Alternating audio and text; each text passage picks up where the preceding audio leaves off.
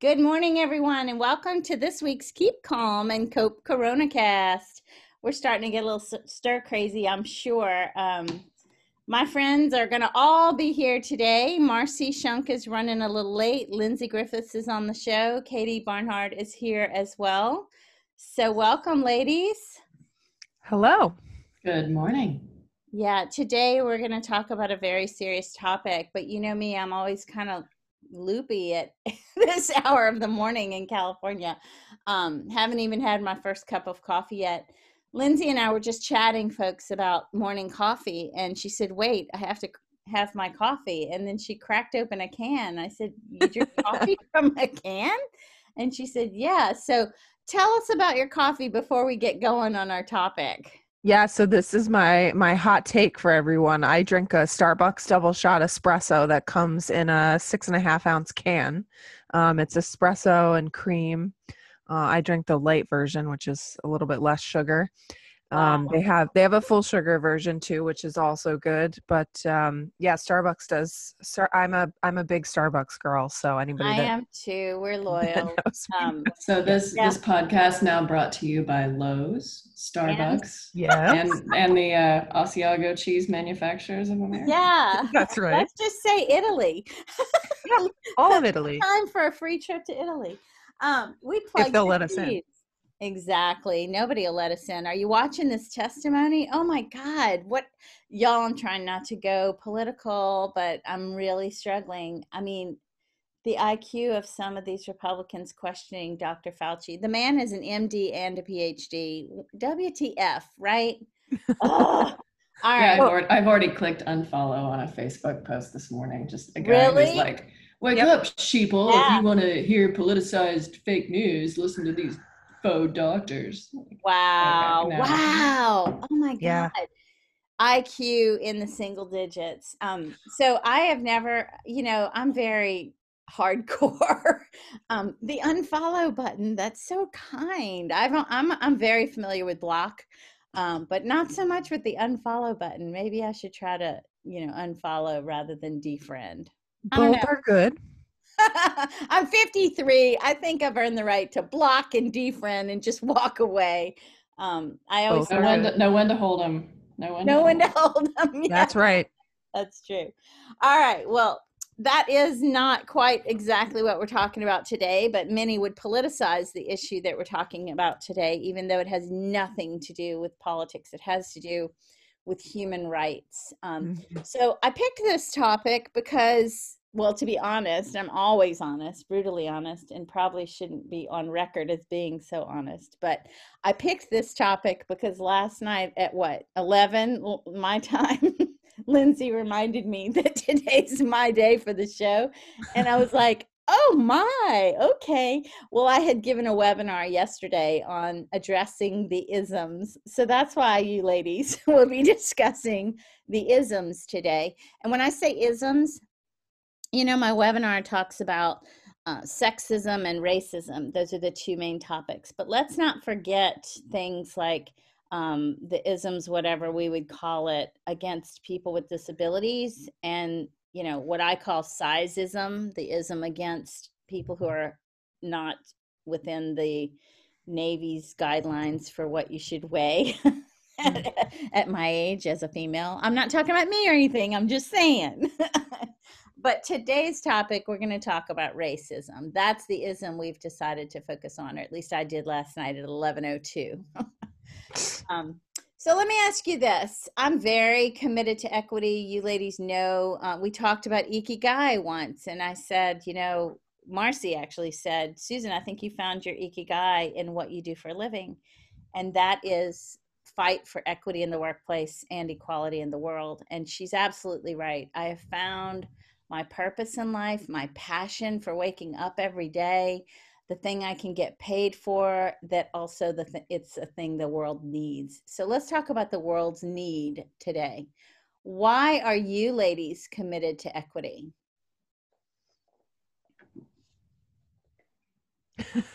I think, it's the same reason. So, for me, Susan, as you said before, it's a human rights issue.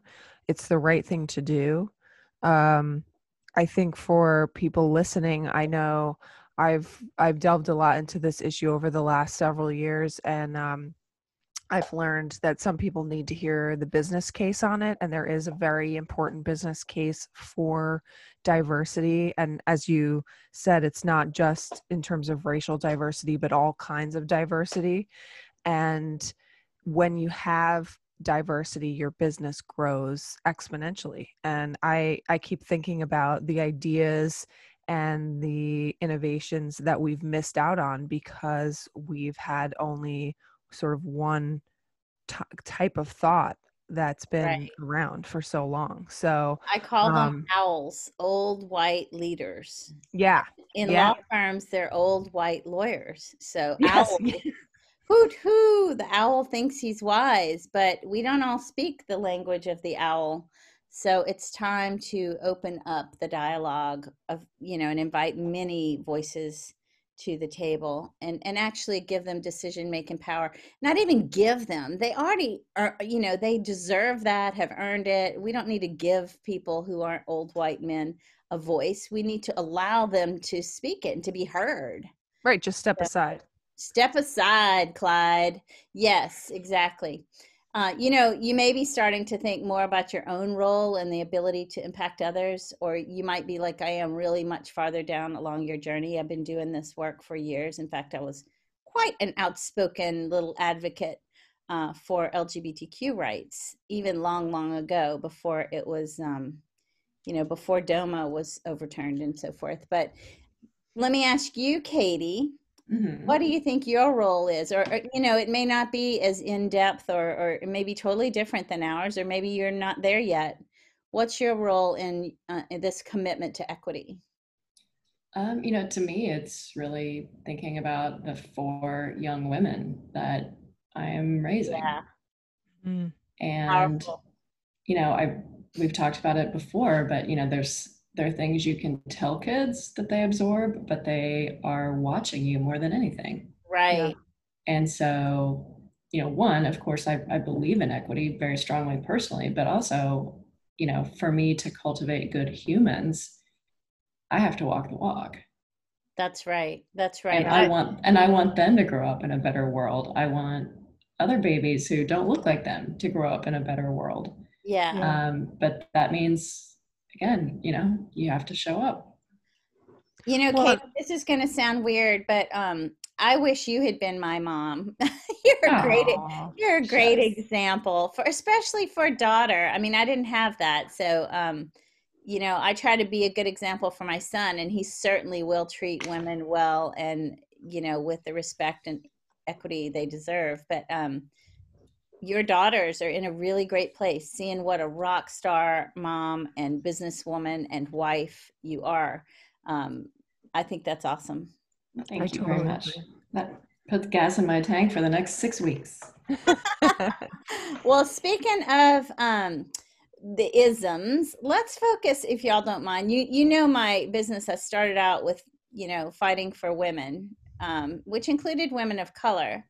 But it also included lesbians and then I started thinking, let me study more about the differences in the plight of the Black people versus other minorities, right?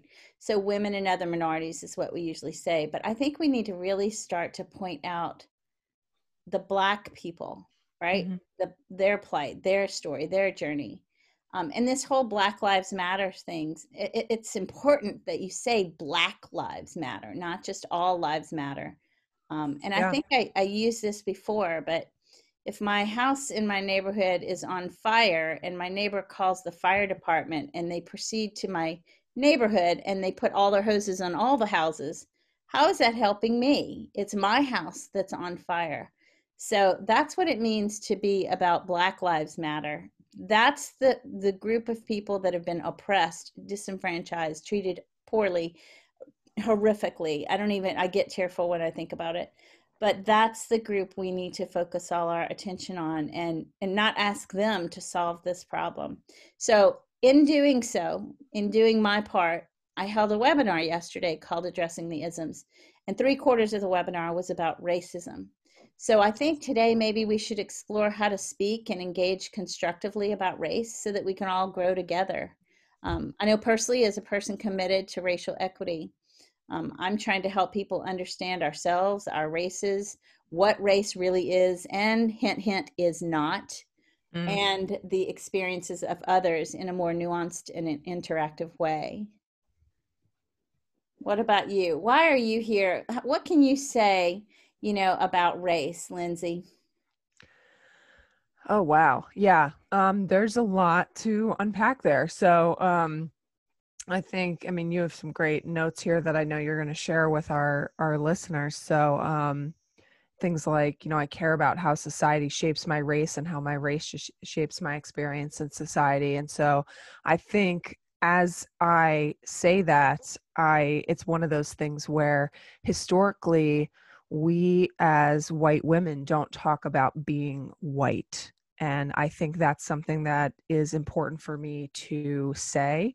And that as I've looked and delved into race more as a social construct, and to be clear, it is a social construct. It's Yeah. not based in DNA. It's not based in anything scientific. Um, it's important to note that we generally talk about race as something that happens to people of color, and while yes, race does happen to people of color, it's something that happens to white people too, that I need to own as somebody who is white, because my race impacts other people. And because white people have decided that it's the norm, that has ramifications. So, looking into what that does and what that means, and then helping to dismantle both what happens in my individual life, but also the systemic racism that exists, and how that it feels like a really big job, and it is a really big job, but it doesn't mean we don't take the steps to do it. It is really, my responsibility as a white person, and then also calling out other people on an individual basis to ensure that, that happens. But That's as I awesome. think you alluded to before too, the importance of making space for Black people and other people of color to um, to have their own agent, which, as you said, they have their own agency, but to make sure that their voices are heard. They have their own voices. I don't need to give them a voice. They have it already, but I need to make sure that other people are, especially other white people, are listening. And, Yeah, a we lot can of them are. amplify. Exactly, exactly. So to say, it's like you see with the protests where you need white people to step in front of Black people and other people of color to make sure that they're better protected. And you need white people to make sure that there are people of color on boards, in leadership positions, on panels for speaking, and those types of things, because that hasn't historically happened. Powerful, powerful, powerful. And Lindsay, you and I read all the same amazing books, and I think you live it. You're very courageous. It's not just talk. So we talk about, diversity is something we know, but inclusivity is something we do. And I think that the women on this podcast are committed to closing that knowing doing gap. So, Katie, let me ask you, when were you first aware of your race? And I'm going to say there's no right answer about this, even if you say what I think you might. I think No I might wrong. surprise. There's no wrong answer. I think I might surprise you. Oh, Um, good. so I grew up in the school district that was the Brown versus Board of Education school district. Wow. Wow. My high school was the high school that the plaintiff would have attended. Wow. So Wow. Race was my high school experience was very informed by race. Our high school, the boundaries for our high school were basically drawn so that we would have this really cool microcosm where, it was pretty much 40% white kids, 40% Black kids, 20% other, which just made diversity second nature. I mean, it's just something, Yeah, part of you life. get used to that. Exactly. Yeah. And I remember, so for Homecoming Queen and for, it's called like King and Queen of Courts, like the basketball equivalent of Homecoming Queen. There were quotas where there were 5 candidates for Homecoming King and Homecoming Queen, and there were going to be 2 Black candidates, 2 white candidates, and 1 candidate of other, so Hispanic, etc. And I remember, being a teenager, and you kind of are hoping maybe you'll be Homecoming Queen, and thinking like, oh, they should just take the 5 biggest vote getters, or it should be based on Right. popularity or something like that. But now that I look back at it, what a cool thing they did, because everyone in that school saw a homecoming candidate who looked like them. That's awesome. It wasn't just the same group of popular kids. It wasn't, just one group's definition of who the popular kids were. Oh my God, I am so delighted by this answer. Yes, you're right. I'm surprised. And so, some of it I haven't fully appreciated until I've been away from it. But, even things like who the cheerleaders were, there was very careful consideration. And, I think when you're in it, when you're a teenager, sometimes it's, this should just be merit, or this should just be, again, the top 5 vote getters. You don't really understand it. But now that I look back on it, how powerful that was. Just that I had the benefit of growing up in this environment built for representation. And now I see, my stepdaughters, Ava and Kate, they are going to go to a high school that is like 99.4% white. And, that they have these great souls, and they go to, protests here, and they have the hearts of revolutionaries, but they're not, it's one thing to care about Black people. It's another thing to know Black people. And they won't have that context. But Katie, they have you, and telling us this story, you should tell them that story as well. Yeah. Amazing. And then, for the past, I've done it for 5 years. There's a program here called Lead to Read, where grownups go into an elementary school in the inner city, and you just spend your lunch hour once a week reading with a kid. That's awesome. And, these schools are, largely, below the poverty line, predominantly African American, and seeing the contrast in terms of the resources and the living conditions of these kids versus my kids' elementary school. I wish that, every bratty email I get from the PTA of, let's raise money to buy a 3rd coding robot for our kids. Yeah. I just wish that I could take them to this classroom where, one year we said, hey, Mrs. Greiner, how could we, bring in treats for the holiday? And, she said, cookies would be nice, but these kids don't have gloves. Yeah. Aw, that makes me sad. Oh my. Yeah. And so just this, it's kind of I think the suburban white ladies get in this bubble of, my kid's school is going to be great. Well, maybe our kids go to an A+ school, and there's a D- school on the other side of the state line for no reason other than property taxes and systemic racism. But maybe if we agreed to maybe make our school a B school so that they could be a C school, there's the systemic racism behind the funding of education is a whole other topic, but that's a big one. Some of that we're going to touch on that. So for me, both how I grew up in a Brown versus Board of Education model school, and what I see now as a parent, really the system of education is really the bee in my bonnet. And Katie, do you have any Black friends? I'm having lunch today with my friend Gene, who I'm an only child, and he has a sister, but we a long time ago just decided that we would be siblings, we would be family. My kids call him Uncle Gene. So we are having a socially distanced lunch today in a park. Nice. So he's family. He is by far my closest Black friend. Awesome. Well, let's welcome Marcy to the show. I heard her ding in. Want Yes. to Hello, interrupt? ladies. Welcome. Hi. So tough topic today, but and I'm gonna just hit you straight on with this. Marcy, when was the last time you had a meaningful conversation about race? Hi, Marcy. Hi. Happy Friday. Good morning. Oh my gosh, give me a minute to finish my coffee. It's interesting. I would say I've had a number of them recently. Yeah.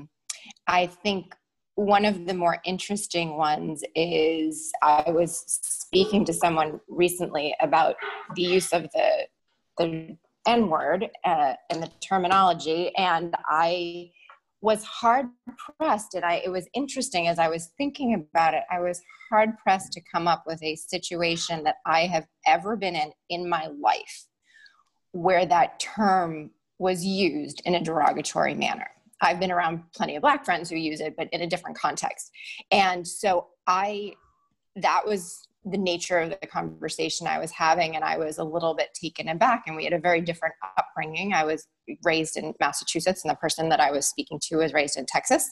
And I think there's a different environment between the two, and maybe a different mindset, and maybe some more diverse perspectives, but also more, I don't know how to say it, more willingness. I mean, I know I've heard people say that racism in the South is overt and racism in the North is not, but it's still there. And I think that there's truth to that. So that may be part of it as well.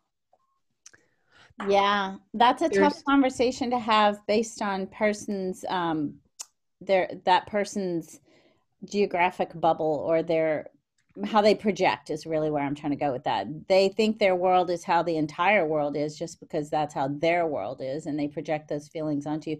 It's really important, and bravo to you for having such an open mind that you recognize, yeah, even in the North, there's racism. It's just not as overt. Mm-hmm. No question. I find I grew up north of Boston, and I find Boston to be one of the most segregated cities I've ever been in. Yeah, if you're from Southie, don't you dare go to the North End and vice versa. And that's just Italian and Irish. Yeah. Exactly. Yeah. Italian and Irish. Yeah. Lots of different neighborhoods, Roxbury, Brookline. I remember I lived in Cohasset. Thank you very much. That's like exactly what you were talking about, Katie, with the suburban white soccer mom. They were lacrosse moms, though. Anyway. Well, it's interesting. I find what Katie was talking about is true here in Houston in a different way, as opposed to just the suburbs. In the communities in the city in Houston, there is quite a large proportion that put their kids in private schools. And by doing so, immediately cut off a huge experience. Right. Yeah. And the school that my older son is going to be entering into, it's, if you look at it online, it's a B school, Katie. But if you look at the diversity statistics, it's 75% non-white. And I think that the perception is, well, that is not a good school because in part of the diversity and socioeconomic differences that exist in the school. If you drill down, and this is terrible, but it speaks directly to this idea of systemic racism. If you drill down and look at the scores of the students by race, the white kids do better in that school than they do at the all-white school down the street. Well, I think, Marcy, unfortunate. I think that's a really interesting idea, and it sort of harkens back to something Katie said earlier, which is the idea of quotas too. It's like, when you consider the idea of when you're looking at candidates for a job and people say, well, you need to consider the Black candidate or the non-white candidates, and people say, well, they must be less qualified. And I don't know where, obviously it's because it's a racist idea, but where the idea came from that because they're not white, they must be less qualified. And, that's where that comes from, where it's like, because they're not white, they must be, less socioeconomically advantaged. They must be not doing as well in school. And, those are obviously racist ideas. And you think that the kids will do less well in those schools. And those are the kinds of things that we have to come away from, where when you say, oh, we're going to include a Black person on this panel, and it's like, oh, well, they must be not as good a speaker and they've only been given this chance because of the color of their skin. And it's like, no, that person is also still qualified, smart, and talented. And that I think is a huge problem, in addition to everything else that we're dealing with, is that automatic reaction by a lot of people. Mhm. Well, that brings me, Lindsay, to a comment you made earlier about race not being based in any genetic or scientific basis. You want to unpack that a little bit? I think I shocked a lot of people on the webinar yesterday when I said that scientifically we are 99.9% the same.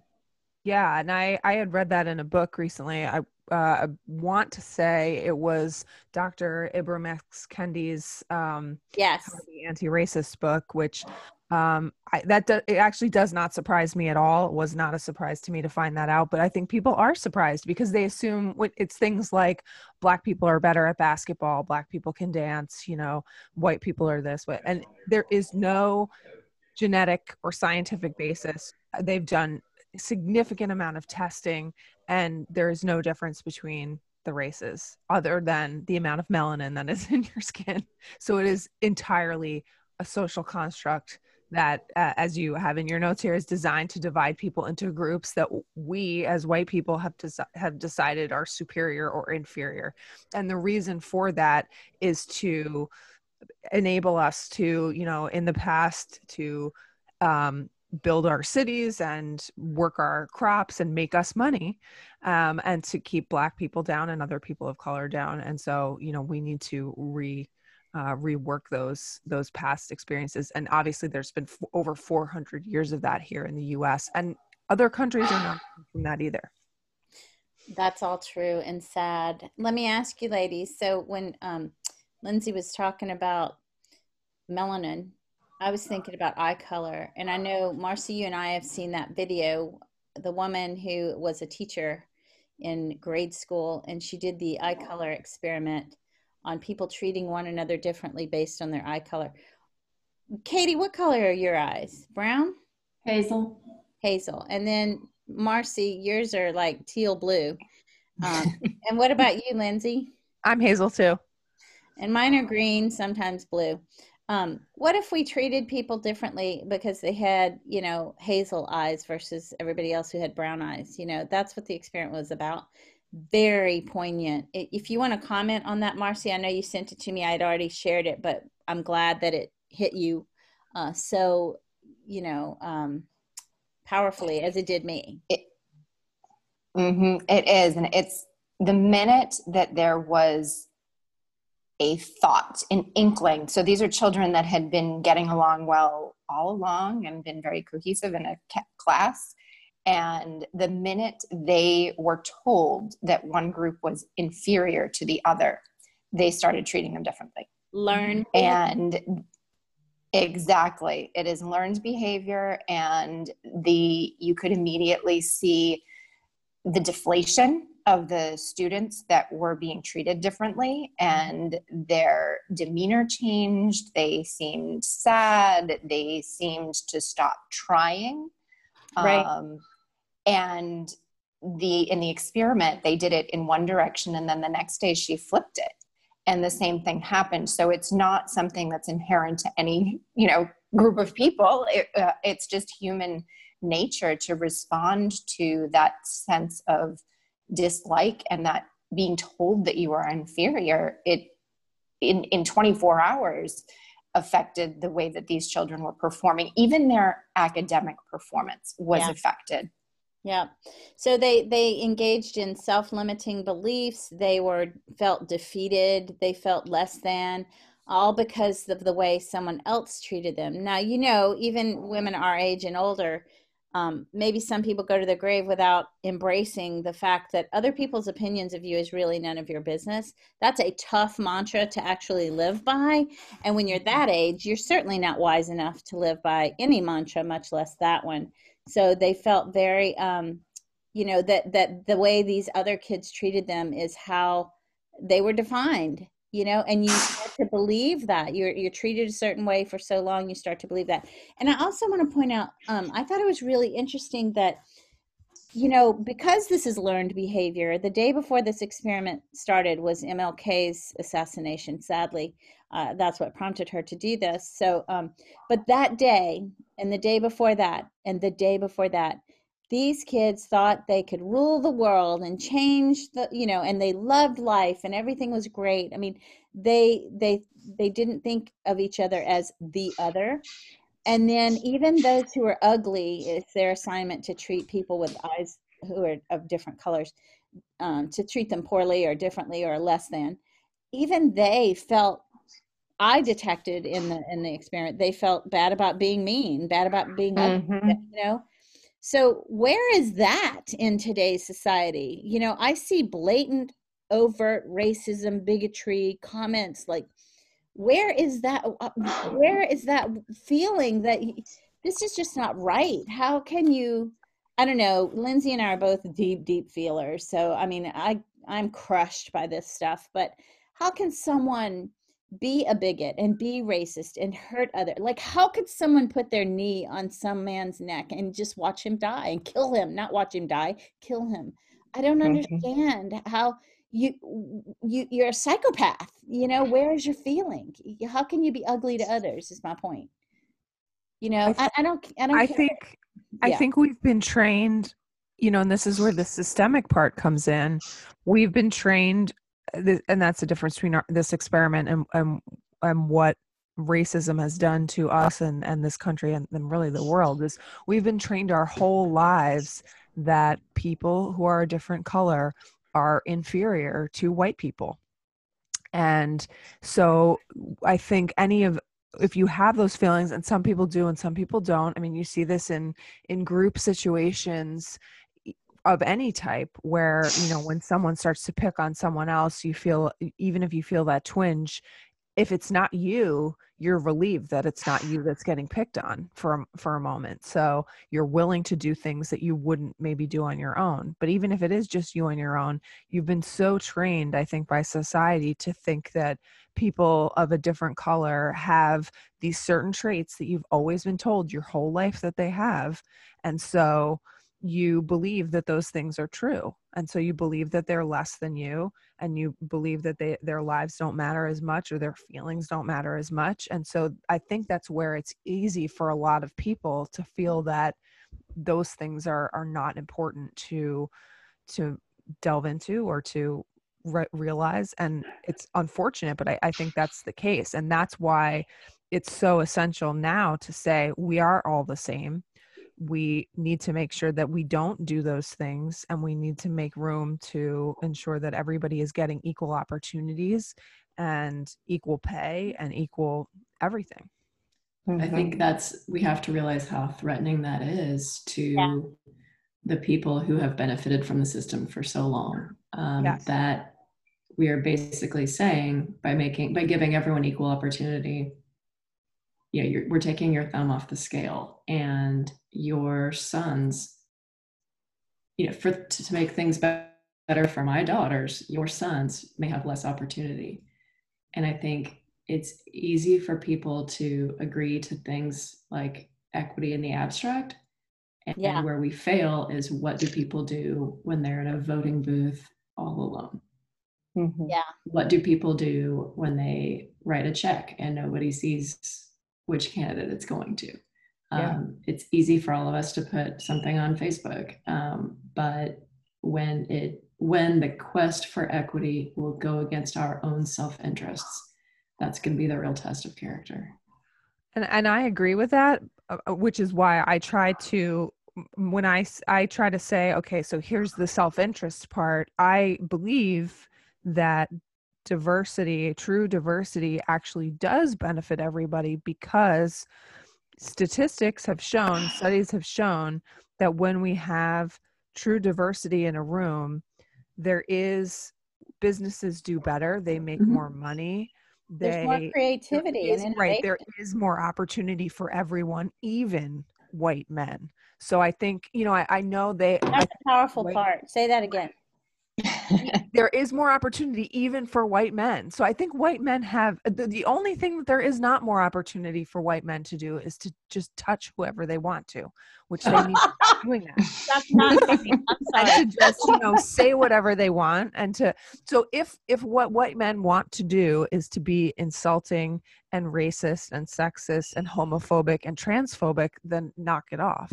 And honestly, that's true of anybody. If that's not exclusive to white men. White women are doing a lot of damage. The same. Mm-hmm. Yeah, a lot of damage. So I'm sorry to laugh. I didn't expect that to come out, but that's true. You're spot on. Absolutely. Don't effing touch me unless you're invited, right? Right. My husband just saw me say that. He's like, "Who are you talking to?" Yeah. That's awesome. Lindsay, you and I, those books are hard, right? They're hard to read. And even something I found interesting in the How to Be an Anti-Racist book was he indicated that there are many in the Black community who have come to believe they're less than as well. And Marcy, your comments on the study show why. I mean, they start to believe what they're told, and then they started to treat other Black people differently based on the shades of skin, right? So oh, no question. Yeah, I had never heard of that. Oh yes. So there's based on shades of skin, based on where they're from, right? So there's a distinct difference between African immigrants and American Blacks, which is also incredibly, and if you research, so I in college read this study, I studied with a woman by the name of Professor Mary Waters, and she had done a lot of interesting research on this topic. And one of the things that we read, and I can't remember the name of her book, was about the Black immigrant populations coming in from Africa into the Northeast, I think it was New York, and how within a generation, so these are people that came here, they were immigrants. I always talk about immigration in terms of, not refugees, but people come here voluntarily, which means they at least have some level of ambition and drive. And so they come to this country and they have a very different experience here. And so the children that are then born in America are raised in the American society where they are subjected to exactly what we're talking about, which is the sense that, you are inferior, you need to speak differently to fit into the African American culture and adopt Ebonics. You need to act a certain way in order to fit into the African American culture versus the African culture. And under that transition, they found that regardless of the fact that the parents who had come here with a different level of education and a different set of drive, the children subjected to the American systemic racism very quickly adopted a lot of the mentality and behaviors of what you see here because of racism. Yes. So it's unfortunate. And it reminds me of when I was in high school, I had an English teacher who said to me, she was the honors English teacher, and she looked at me one day and she said, "Your father must value your intelligence." And at the time I'm like, well, yeah, like, I don't know what you're talking about, but it came down to like totally. Yes, high school. It came down to her saying, a lot of, and we hear this, you tell little girls that they're pretty, you tell little boys that they're brave, and just hearing what she said, which was really powerful, was yes, like his expectation, he doesn't, yes, he tells me I'm beautiful, but that's not his emphasis. He wants to, and she really believed in her mind, and I think there's probably some validity to it, that it mattered less what my mother thought and mattered more what my father thought about it. Yes. And that's what his perspective was. Yeah.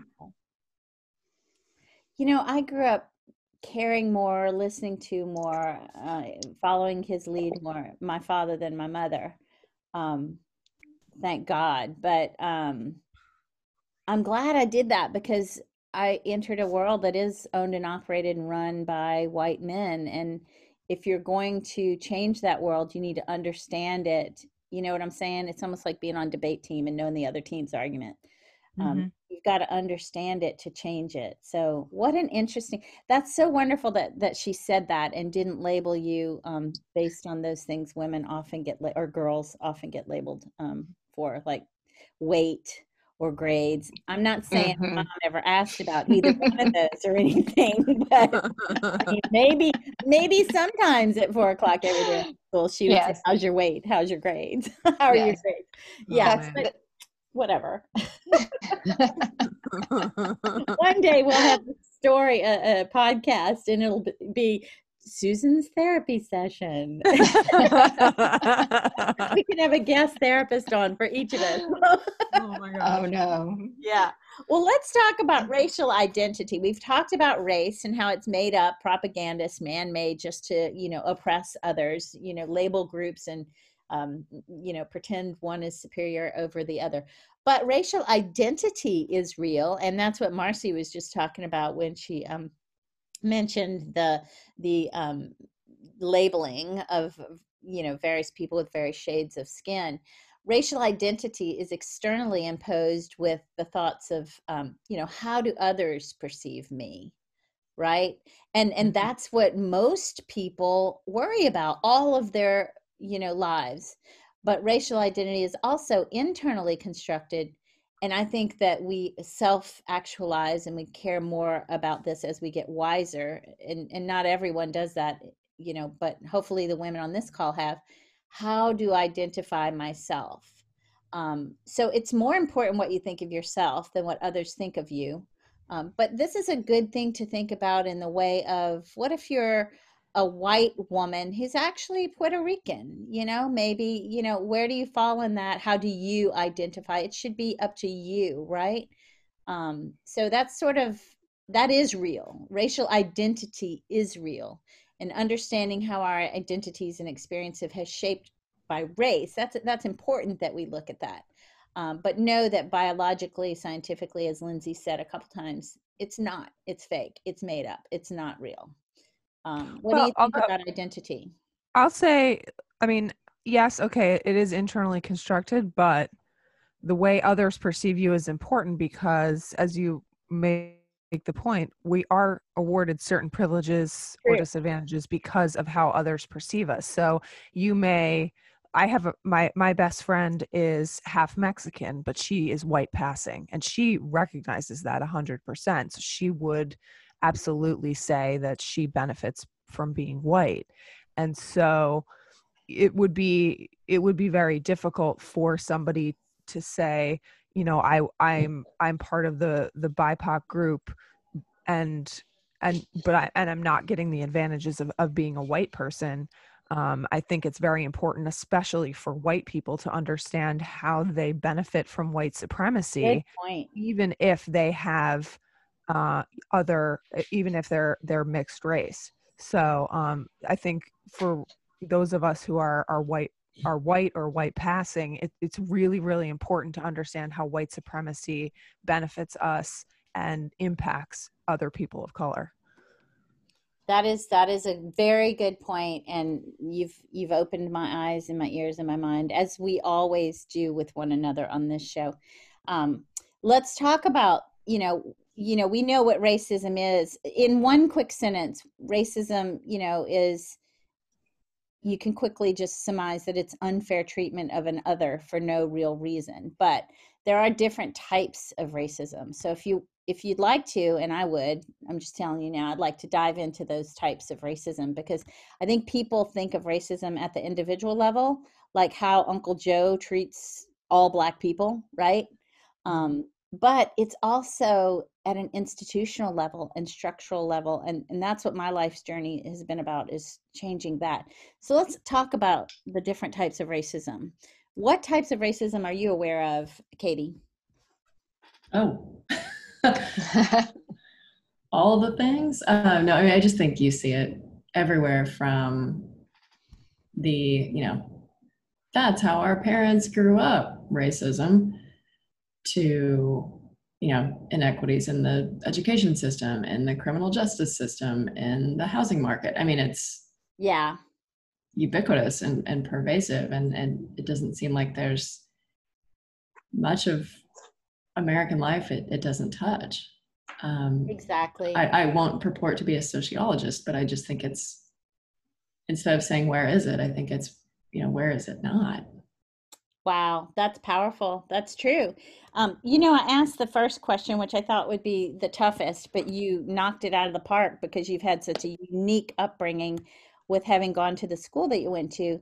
But if you ask most white people, when did they first think of their race? They'll say never, because we are the benchmark, right? We're the where it starts and where it ends in our minds. And so why would we ever have to think about race? I mean, we're the standard by which all other people are measured in our minds. It's all bunk. It's all not true. But that's sort of what Barbara D'Angelo. What's her first name? Is it Barbara D'Angelo from White Fragility? She wrote White. Dr. Barbara. Robin D'Angelo. Robin. Thank you, Robin D'Angelo. She talks about, I never thought about race because I'm a white woman. I never had to, right? So I was thinking the other day, I'm like, I've never thought about race either. And I never, because I never had to. It's just like never having to think about, struggling where my next meal would come from because I never had to, right? It's so sad, but I ask in my work, I ask the owls, when did you ever think of your race? What did your parents think of race? Was it ever talked about in your household? And you should see, it's like deer in headlights, So I ask you, Marcy, when did you become aware of your race? That's Or an interesting question. racial identity? Yes. I don't know. Probably somewhere around middle school, high school. And I think it's interesting. I was very enamored. I mean, it was the 80s and hip hop and rap was in vogue. And it was. And I became very impassioned. I always had this sense of, I'm blonde hair, blue eyed. I'm like everything that people despise about the white person. And I know, and it's horrible, but that's kind of the way that I looked at it. My family, my mother's side of the family was Italian, and they were all dark and exotic looking. And I always felt, like, that's what I want. I want more of that, right? I want more spice because inside I'm spicy. And so that was the way, my approach to it. So I spent a lot of time with Black friends in high school and college. I was a sociology major, but I specifically studied race relations. I had a Cuban Colombian boyfriend. I mean, that's what I gravitated towards. And so for me, it was interesting. It was, yes, there's a racial identity of being white that I acknowledge and see all of the advantages of, but I also put myself in positions where I was often the only white person in the room. And it's a different feeling. And I think that's a feeling that a lot of white people have never felt before. That's amazing. That is not the answer I expected, but wow, look, I love my posse. Y'all are awesome. That's incredible. So I'm the spicy Italian to whom you refer. Thank you for thinking I'm the gold star. That is awesome. Interesting, very interesting that you were curious about the other before it was something you should do or you were told to do, or you sort of immersed yourself in something different. That's courageous. Awesome. Wow. Ladies, I'm going to have to duck off. I have a Zoom at 11 for which I need makeup. Oh God. What is makeup? I know. I will have my pajama pants on. Don't worry. You go, girl. Thank you, Kate. Right. You're awesome. Hey, I'm glad that, we're all trying to be agents of positive change, and all the very best to all of you. Thank you, baby. Thank you. Bye, Katie. All right. Well, it is almost time for us to wrap up. We have about 5 minutes left. I just want to talk about the importance of our not forgetting or neglecting, and not even not forgetting or neglecting, but actively working to change, eradicate, stop institutional racism and structural racism. In all the organizations that you ladies and I work with, it's there. It's there. Oh my God. It's there in a big way. So they wouldn't recognize that it's there. Managing partners, executive committees, I'm working with a firm right now that shall remain unnamed. And they're doing the hard work. So give them credit, they'll still remain unnamed, but there there are no black people there, not one, like 50 lawyers and not one is black. I'm like, what? Oh my God. And there's a $1 million company I'm working with, and there's not one woman on the senior team. They're all white men. And I'm like, what? So, thank God that they're, aware and asking for help and knowing they need to change, because there are too many companies out there and organizations that think, oh, this is how we've always done it and it's worked just fine, go away. But let's talk a little bit about, what kind of element to combat racism do you bring to every client conversation? Even if it's just one or two comments or a question. I mean, do you always bring that in? I know we all do leadership training, all of us. We do leadership talks, we exhibit leadership skills, but without DEI involved or ingrained in our leadership talks and training and examples of skills, I don't think that's true leadership. So do you bring that into everything you do? That's an interesting question. So I would say at my former company, we intentionally avoided it, and not out of any malicious intent, but simply because, it didn't show up in the research that we were doing as resonating and being that important to clients. And so it therefore didn't enter into our conversations at a high level, because at the time it was a lot more corporate speak than it was action. So I'd like to think that's changed. I don't know that it has. I'd like to see it changing moving forward. I'd say the biggest way that comes into my conversations these days is with the concept of hiring for cultural fit.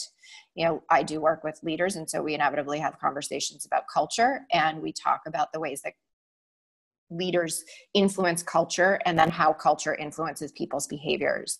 And hiring for cultural fit is by its very nature inherent with some level of bias.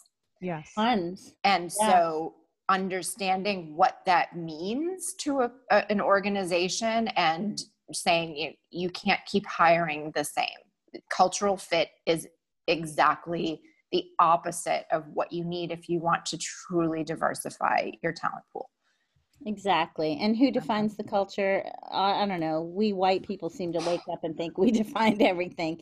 Right. But yeah, that's very powerful work, Marcy. And I get it. I mean, I'm not giving it a gold star at all, but I get the choice not to go there for a lot of companies. It's scary, but I'm saying go there, do it, be uncomfortable. Too bad. So if you're uncomfortable, you're going to come out on the other side of this better. It'll be like Lindsay said earlier, you'll impact the bottom line by having more diversity on your team and different ideas. They're more progressive, they're more creative, they're more innovative. So Lindsay, what about you and your work as we close out on this last minute in the show? Yeah, it's funny that you talk about being uncomfortable, because when I gave my first speech as incoming executive director a couple of years ago, that's exactly what I said to our lawyers. I said, if we want to be a leader in the legal industry, we're going to have conversations around gender, around race, and basically I said, prepare to be uncomfortable and sort of too bad, because we have an exceptionally white male group. We've done a little bit better on gender. We're still exceptionally white. So they were sort of like, oh God, what have we done? This is after you got all the votes, right? Yes, fortunately. So, over the last few months, I've been sending out a regular Corona briefing, and in there I have put in a lot of information around race and what law firms are doing and what other Black lawyers have been saying, because I also believe very heavily in, rather than just me or white people talking about race, I want to amplify Black voices, because obviously they've been speaking in this space for a while. So let them say what they want to say. I don't need to say it. So I've been doing that. And then I realized too, you know, I get asked very often for recommendations in the legal industry, and I often recommend the same people, and they're generally white. So I said to some friends of mine, I'd really rather recommend some Black people and other people of color.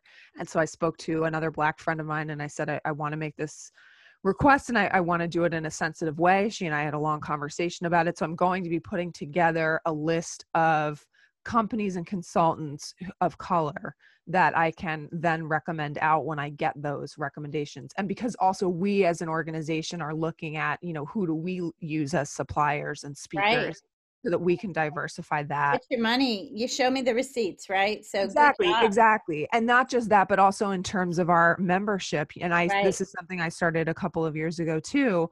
I got a little tired of asking our lawyers to bring more diverse people. So I started to look at how can we recruit directly firms of color that are color, Black owned, minority owned, women owned firms. So that's something we've been working on too. We're not, to be clear, we haven't had a lot of success there yet, but it is something that I've really worked on to try and get to that point. I'm telling you, you and Joel Stern, you're going to change the world. So, Yes. So shout out to NAMWolf, because they're an awesome organization. That's the National Association of Minority and Women Owned Law Firms. And they're a great resource for people that are looking for law firms that are, especially here in the US, that are run by minorities and women. girl, you're the shiz. I love you. You're awesome. Well, this was a great show. It was a tough topic. I think that we need to start to have these, or continue. You've been having these courageous conversations, and you clearly dare to lead. So go, Miss Brene Brown. Thank you so much for all of this. All right. We'll see you next week, right? Yes. All right. Have a good day, everybody. Thanks for showing up. Thanks, Susan. Bye bye.